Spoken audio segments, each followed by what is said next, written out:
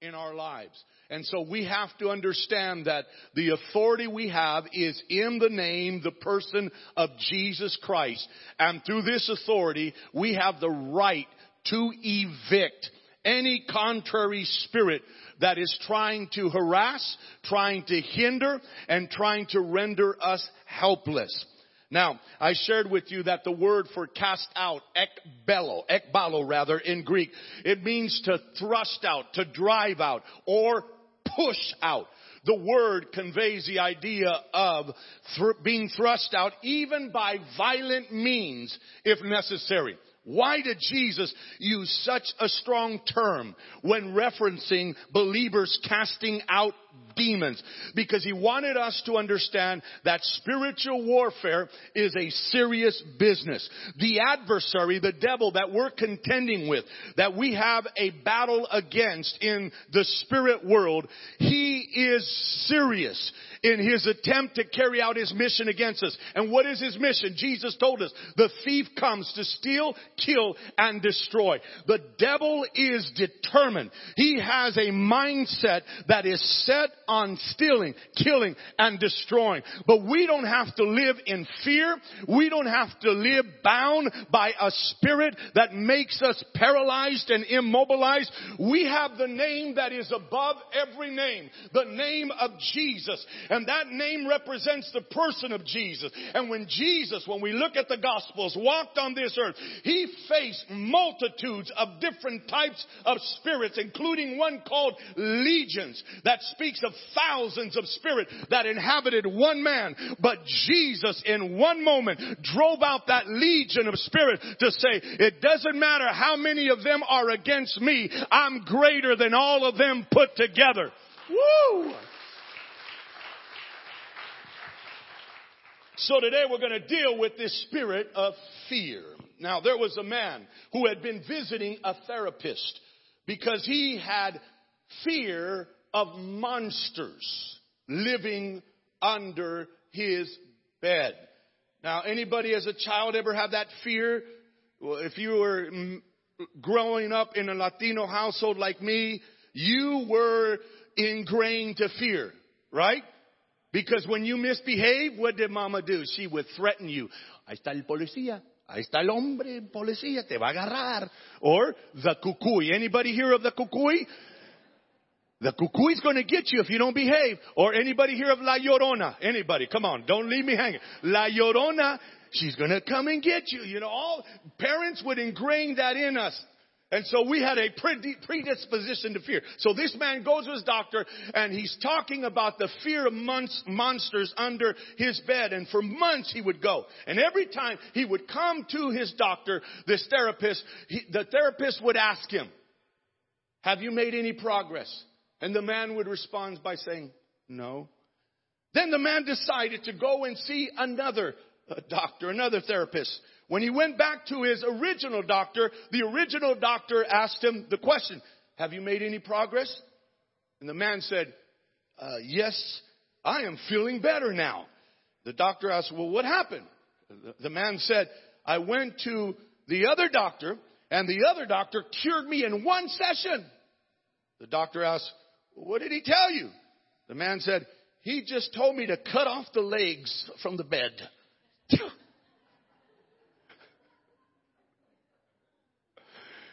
You see, just like that, the answer for your deliverance and my deliverance is simple. It's in a name. That name is Jesus. I don't care what your ailment is. I don't care what your struggle is. I don't care what your addiction is. I don't care what the hurt is. I don't care what that unhealthy habit is. I don't care what that unhealthy hang-up is. The name above every name, Jesus, represents the one who came. And when he walked on here, the Bible says he healed all manner of sickness and disease. He drove out all type of evil spirit, and through his sacrifice on the cross, he shed his blood that can wash away any sin from your life. Jesus is the answer. Jesus is the deliverer. Jesus is the redeemer. Jesus. Woo!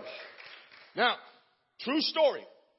True story. There was a lady who died in 1916, Her name was Hetty Green. Hetty Green. She has been called America's greatest miser. You know what a miser is? A tightwad, okay? In Spanish, codo. They need WD-40. They have a hard time. So, when she died, watch this, in 1916, her estate was valued at 100 million. 100 million. But she was so miserly that she ate a cold oatmeal. You know why? In order to save the expense associated with heating water. That's how tight she was. And then when her son had a severe leg injury, she took so long trying to find a free clinic to treat him that his leg was amputated because of advanced infection. Why did she do this? Fear of losing her wealth. So fearful of losing her wealth, she could never enjoy it. And there are believers like that are so bound by the spirit of fear, they can't enjoy the life that Jesus made possible for them to experience because of fear. And here's what I've discovered. Living in fear is irrational. It's illogical. Fear destroys your confidence in the Word of God. Fear allows the devil to gain a stronghold in your life. I read this past week of statistics associated with fear and worry from the U.S. National Institute of Mental Health. These came out on September 4th of 2016. And these stats said the following.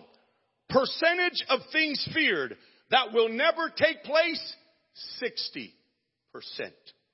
Percentage of things feared that are considered to be insignificant for you, 90%. Percentage of things feared in relation to health that will never happen, 88%. Think about it. So why are we so fearful? It's not just because humanly we have a predisposition maybe of because of our personality, our wiring to be anxious or fearful. In some cases, it's because there's a spirit of fear that has gained access through an open door in our lives. And that fear, that spirit of fear now seeks to bind us. That spirit of fear seeks to intimidate, manipulate, and dominate our lives. God's people can become prisoners of war in this warfare. You know how? God tells us how. Through Isaiah the prophet. My people are destroyed because of what? Lack of knowledge. In Isaiah as well, it says, my people are led in captivity because of lack of knowledge.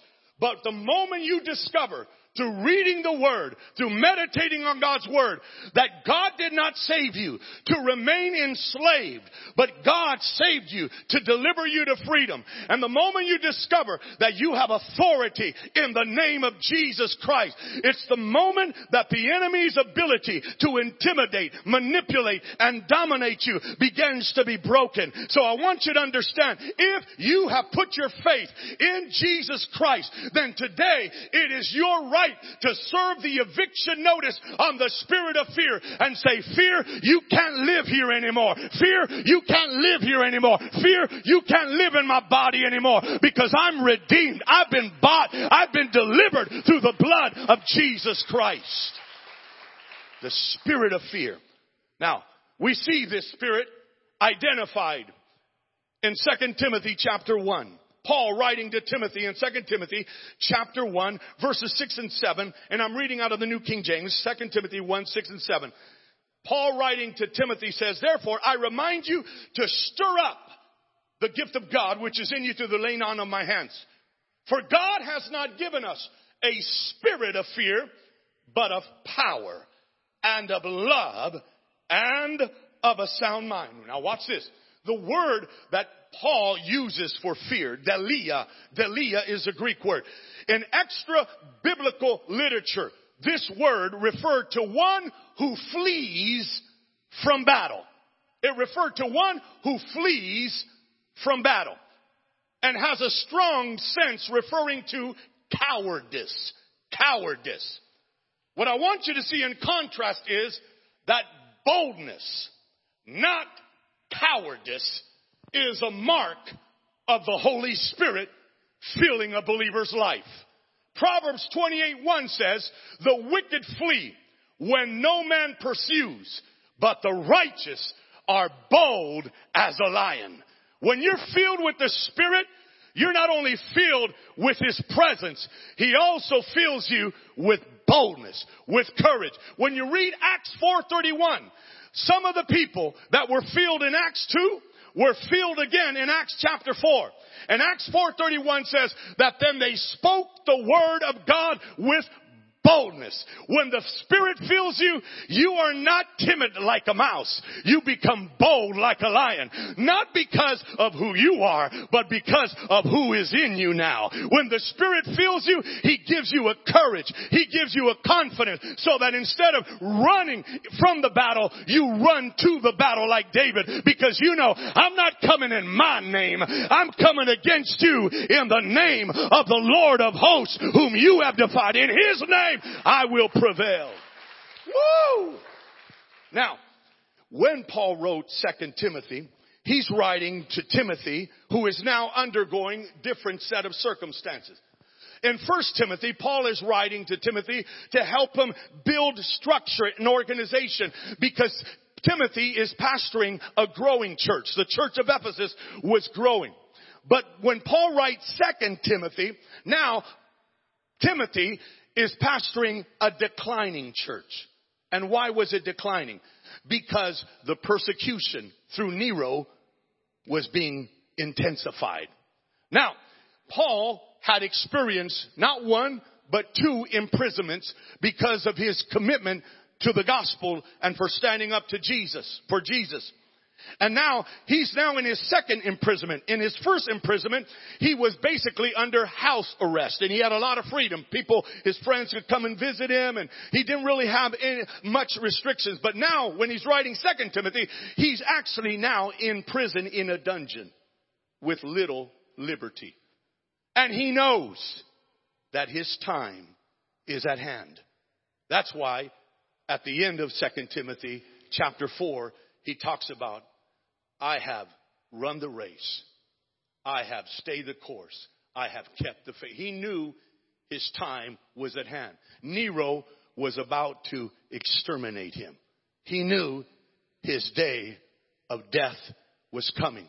And it was that understanding that caused him to write 2 Timothy to Timothy in order to encourage him not to stop working for the Lord. Not to give up in his calling that God had given him.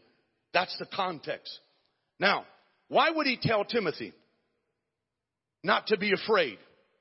Because if you study the life of Timothy, Timothy seemed to have a proclivity or a personality that was bent towards timidity. In fact, I would call him Timothy the timid. Why do you say that, Pastor? In 1 Timothy 4:12, Paul wrote this to Timothy. Not to the church in general, but to Timothy directly. He said, don't let anyone think less of you because you are young. Be an example to all believers in what you say, in the way you live, in your love, your faith, and your purity. He's directing those words directly to Timothy. Why? Because Timothy was being intimidated by those that were more advanced than him in years. And then he could have been timid because of his personality. In 1 Corinthians 16:10, Paul writes, when Timothy comes, don't intimidate him. He is doing the Lord's work just as I am. Now Paul tells the church of Corinth, hey, I'm sending Timothy, but please take it easy on him. Look how it reads in the New King James. And if Timothy comes, See that he may be with you, notice, without fear. For he does the work of the Lord, as I also do. So Timothy was by nature timid. And if he gave room to his timidity, it could cause him to act out of not courage, but cowardice.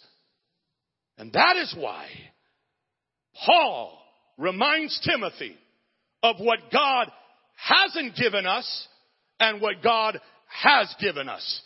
In verse 7, he tells him, for God has not given us a spirit of fear or timidity or cowardice, but God has given us a spirit of power, love, and a sound mind. I want you to understand today that it could be a spirit of fear has been haunting you. And we've got to address this spirit because of what fear does. What does fear do, Pastor Angel? Fear will cause us to become passive and inactive.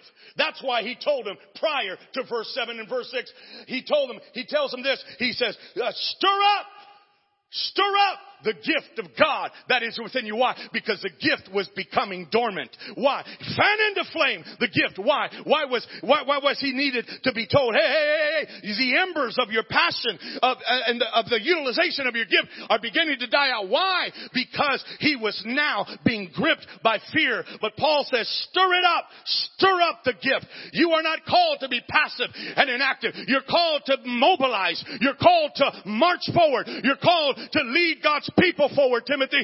Stir it up. Stir it up. And I've come to tell somebody, it's time to stir up what God has given you. Because the moment you start to fan into flame the gift that God has given you, the fire on the inside of you will devour the enemy in front of you. I'm telling you, this fire is greater that God has placed in you than whatever is against your life. Whew. Why, Pastor, do we need to address this spirit of fear? Because fear paralyzes us. Fear paralyzes us. And as I said earlier, fear punishes us. Fear has torment, 1 John says. And then fear puts us in panic mode. Anybody ever been in panic mode? Oh, I've had to deal a little bit with panic mode the last couple of days. You know why? Come tomorrow, I got to go see my tax man. So I'm like, where's this receipt? Where's this? I'm getting everything right now in order. Panic mode. Anybody else been in panic mode? Raise your hand if you have. The rest of you need to get up here. You lying in church. We've all experienced panic. We've all experienced panic in our lives. Now, but God, through Paul, reminds Timothy of what he's been given. The spirit of power. I want you to say dunamis. That's the Greek word for power that he uses there. And it's the word from which we get our English word dynamite. Dynamite. It speaks of explosive power. It also speaks of inherent power. It also speaks of a power that reproduces itself. This is why when Paul writes to the church of Rome, he tells them in Romans 8:37, in all these things we are more than what? Conquerors through him. You know what he was saying? That even after you fought one battle, you don't have to fear that you won't have the strength to fight another battle if another battle rises. He says we are more than conquerors. Why are we more than conquerors? Because it doesn't matter how many battles I face in a day. I can fight every one of them and win over every one of them. Why? Because I have a power on the inside that doesn't wane. A power on the inside that doesn't diminish. A power that's always at optimum, maximum level in the person and presence of the Holy Spirit. I want you to understand, believer, the devil is a liar. He's been telling you you're not going to be able to make it. You don't have the gumption. You don't have the strength to make it through. But you got to remind him, devil, you're wrong. I have someone on the inside who never grows weary. I got someone on the inside who never gets tired and who empowers me to overcome whatever battle is before me. Woo! God has given us a spirit of power. It is the ability to accomplish whatever he calls us to accomplish. And then, watch this though, not only a spirit of power, but he says love. Agape, which is volitional love. Love is not an emotion, love is a decision. That sometimes is accompanied by emotion. But primarily love, God's love is a decision. It's a decision. Love is a decision. Now watch this. It's interesting that he follows up power with love because this tells us a lot about the power he has given us. Many think of power in terms of how we can control others.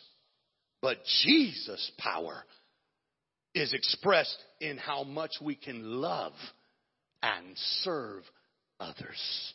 In fact, John tells us in John 13, on the night before the cross, he tells us in John 13, Jesus, knowing that the Father had given all things into his hands.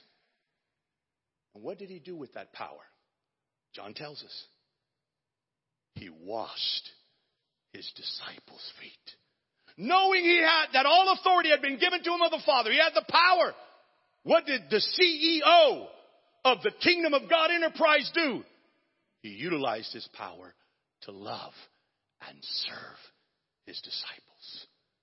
And then, not only is it a spirit of power, of love, but then it says a sound mind. And a sound mind is a disciplined mind. The ancient Greek word here had the idea of calm, self-controlled mind, in contrast to the panic and confusion that rushes in when you're in the middle of a fearful situation. Now watch. In Mark chapter 4, the disciples were told by Jesus, let us go to the other side. And so they get in a boat on the Sea of Galilee, and they're proceeding on this journey that Jesus had instructed them to take with him to the other side. But you know what happened in the middle of their journey? A storm rises, right? And what happens? They begin to get in panic mode. And what did they ask Jesus? They told him, don't you care that we are perishing? Now, I told him at Cutler, that's one of those moments when you want to go, hello? The one you're asking, don't you care that we're perishing, is in the boat with you. If he didn't care, I don't think he would be in there with you, knowing that he knew, because he knew all things, that a storm was going to rise. You think he'd be, oh no, guys, I just want to go down with you. I'm down with you guys. I'm really down. But that's what fear does. Now watch this. In Mark 4:40, Jesus gets up. You know the story. He rebuked the storm. It calmed. But then he said this. Why are you so fearful? How is it that you have no faith? The Spirit-Filled Life Bible footnote points out this. Jesus contrasts fear with faith and equates, watch this, fear with no faith. And it points out that faith here means, watch, trust in God's helping power in crisis. A help that is both active and present. A help that is both present and active. I love it. And this word for faith, it's a Greek word that has the idea of a divinely implanted principle of inward confidence, assurance, trust, and reliance in God and all that he says. What was Jesus saying to these disciples that just woke him up, questioning his care of them? He said, why are you so fearful? Why don't you have any faith? What was he saying? Hey guys, just like you chose fear, you could have chose faith. Just like you chose fear in this crisis, you could have chosen faith. And Jesus is revealing a key. The way to conquer fear is faith. Faith in what? Faith in God. And so I'm going to equip you right now through the word of how to deal with fear the next time fear comes to your mind, your heart, your life. Psalm chapter 56, verses 3 and 4 and 10 and 11. Psalm 56, 3 and 4, 10 and 11. The psalmist writes, whenever I am afraid, I will trust in you. In God, notice, I will praise his word. In God, I have put my trust. I will not fear. What can flesh do to me? Then he says, in God, I will praise, halal, his word. In the Lord, I will praise, halal, his word. In God, I have put my trust. Notice, I will not be afraid. What can man do to me? Did you catch it? He said, whenever I am afraid. But then he concludes by saying, I will not be afraid. Did you see that? Whenever I am afraid, I'm going to do this. And then he says, I will not be afraid. How do you go from being afraid to not being afraid? He tells us, begin to praise God with what? His word. How many of you want to change the script? Then go to the scripture and look at what it says of who God is and what he has promised. And the next time fear raises its ugly head in your mind and your heart, talk to it and say, fear, you bring torment, but my faith in God reveals through his word that I do not need to be punished by you anymore, because the Lord is my help. The Lord is my high tower. The Lord is my fortress. The Lord is my refuge. The Lord is my rock. He's a rock that is higher than I. The Lord is my defense. The Lord is my shield. The Lord is my shepherd. The Lord is my strength. The Lord is my song. Fear, you have no right to rule. What happens when you shift your focus from your problem unto his promise based on who he is, his person? What happens is then his power shows up in the middle of your battle, and his power dispels fear, because light is always greater than darkness. And I'm encouraging you today, don't let fear have the last word, but speak to your fear in the name of Jesus and praise God in the middle of your fear, reminding yourself that my God is for me. He said, never will I leave you, never will I forsake you. My God has declared, I am your shield and I am your great reward. You don't stay silent in the middle of the fear. You speak to it. You praise God. And when you praise him, his power comes and fills you anew. Whoa. So what happens when I choose faith over fear? Isaiah tells us God will demonstrate his greatness in my weakness. Watch this. Isaiah 41:14-16. Fear not, God says. Notice how he addresses Israel. He says, fear not, you worm. Jacob, you men of Israel, I will help you, says the Lord, and your Redeemer, the Holy One of Israel. Watch this. Behold, I will make you into a new threshing sledge with sharp teeth. You shall thresh the mountains and do what? Beat them small and make the hills like chaff. You shall winnow them. The wind shall carry them away, and the whirlwind shall scatter them. You shall rejoice in the Lord and glory in the Holy One of Israel. Do you see what God said? I'm going to turn you, worm, into a weapon.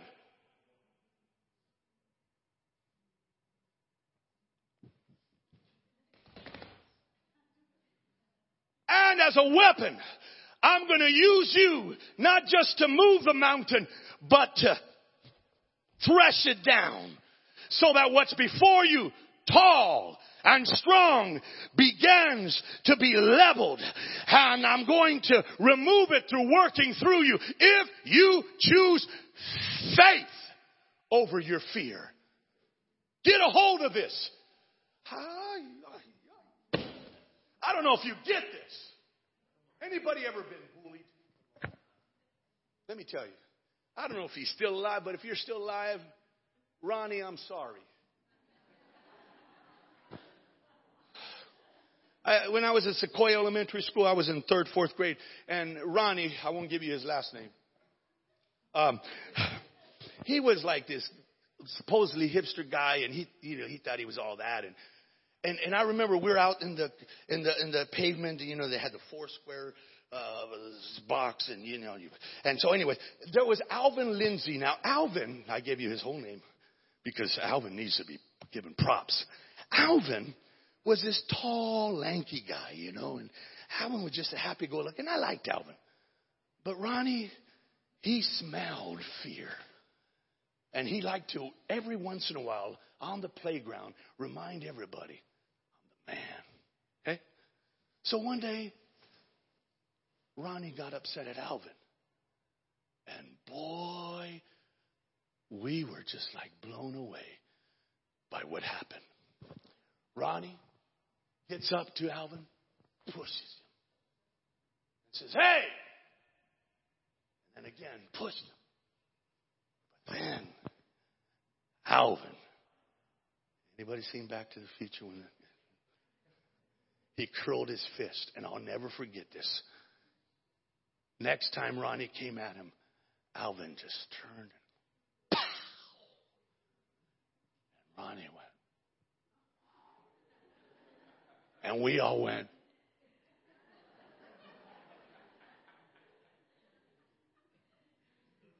And we just couldn't believe it. Because after that, Ronnie left like with his tail tucked between. And we're like, that's all we needed to do all this time. Just give him a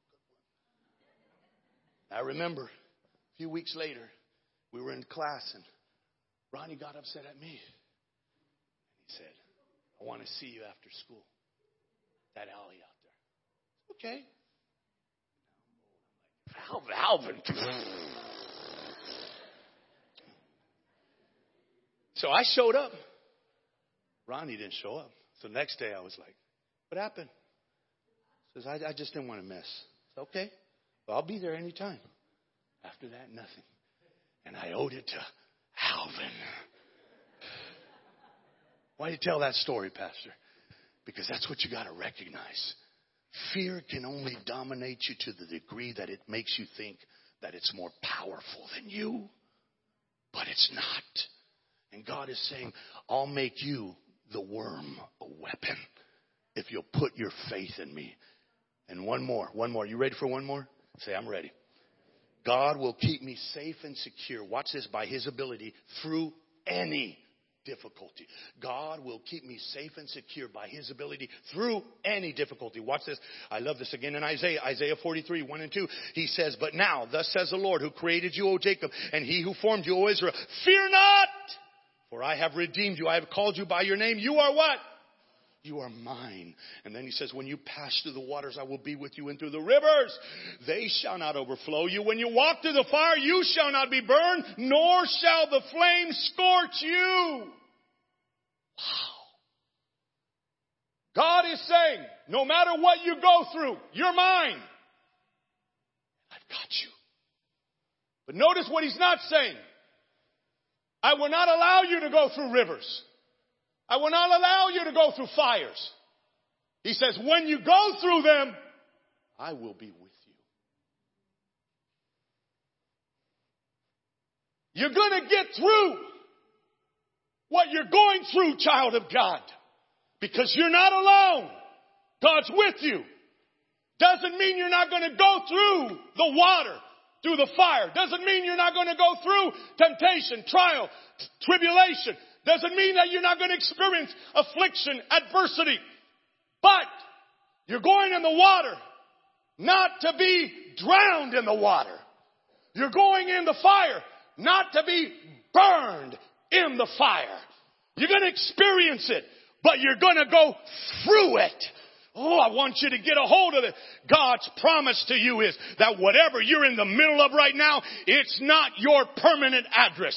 You need to tell the devil, you're a liar. If you're planning to send me a letter, don't send it here. You might as well send it over there, because that God's going to get me from here to there. His promise is I'm not staying here. I'm not stuck here. I'm not paralyzed here. I'm not permanently stationed here. He's getting me through. I'm not alone in this. Therefore, I'm going to make it through what I'm going through. Do not fear. Whatever you're going through, I want you to understand, you don't have to be afraid. You don't have to let fear punish you. You don't have to let fear intimidate you and say, you've got no better days to look forward to. That's a lie from the pit of hell. You've got days of glory ahead for you, child of God, because God's going to get you through what you're going through.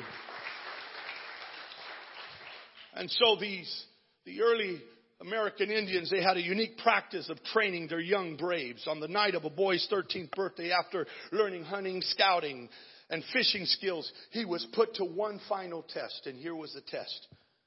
He was placed in a dense forest to spend the entire night alone.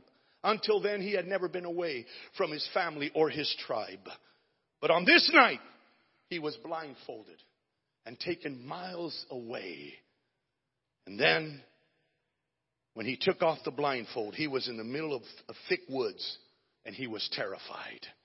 Every time a twig snapped, he visualized a wild animal ready to pounce.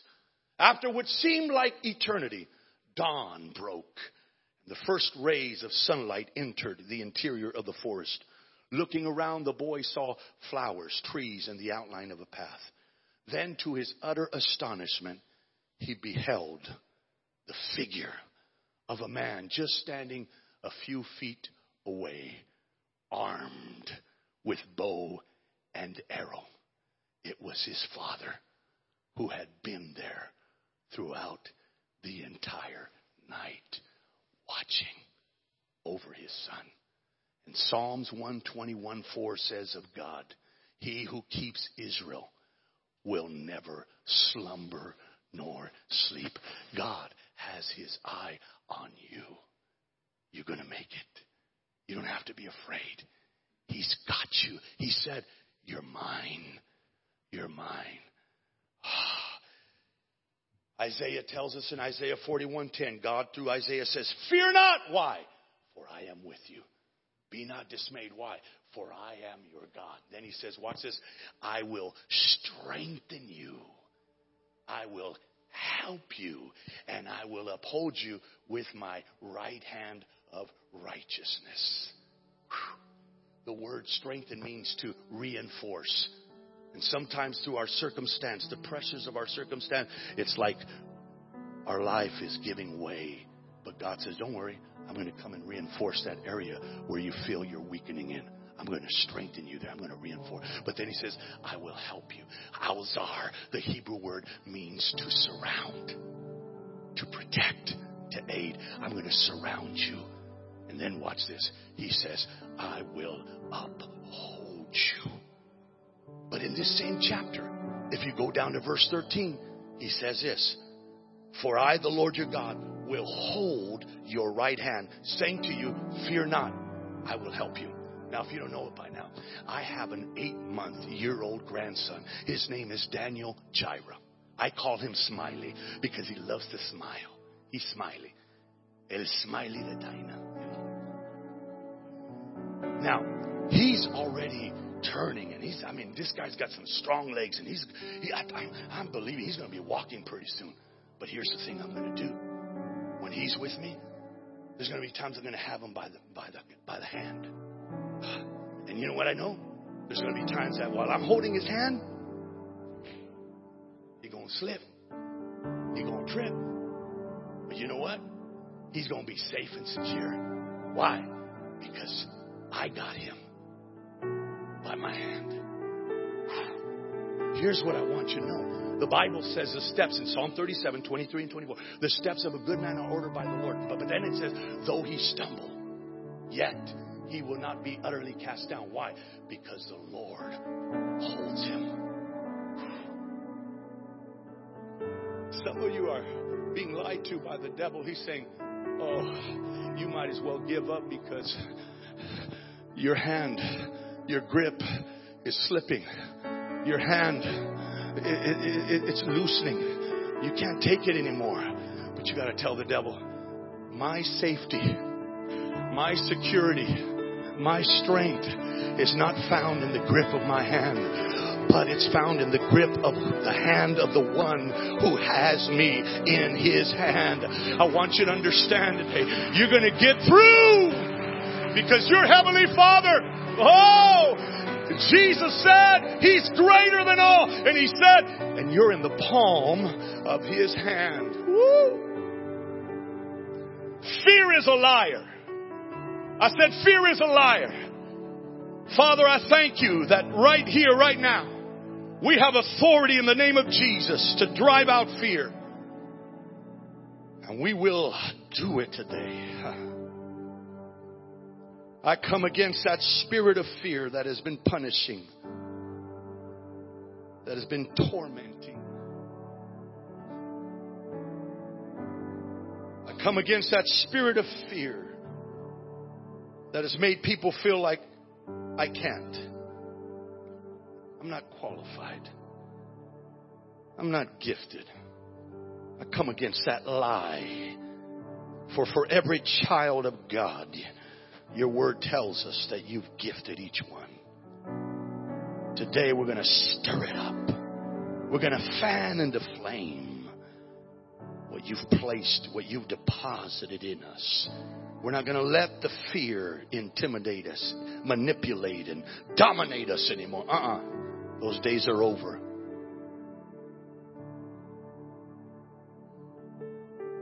Today, fear loses its hold on your mind, child of God. Because you're going to praise God through His Word for who He is and what He's promised you. And today we're going to boldly declare that name. And I believe that as we declare the name of Jesus today, fear is going to be broken. I really do. Fear is going to be broken. Fear of failure is going to be broken today. Fear of your future is going to be broken today. Some of you have been afraid at night, and that's going to be broken today. Some of you have been afraid to try because you feel unqualified. That's going to be broken today. In the name of Jesus, some of you are afraid to such a degree that you've surrendered and said, I'm stuck here. God's saying, no, my son, no, my daughter. I've given you a spirit of power, love, and a sound mind. You're not stuck. I'm going to take you beyond the present to the future and the hope that I've seen for your life. But you got to choose faith today. You got to choose faith. You got to choose to trust me. You got to choose that my power is present and active to help you right now in the middle of what you've been dealing with. Choose to put your faith in me. That's what the Father is saying to you today. I want you to know in my life, fear lost its hold when I discovered the Father's heart for me. How much He loves me. How much He loves me. That's where the bondages were broken as I discovered His love for me. The enormity of it, its height, its depth, its width, its length.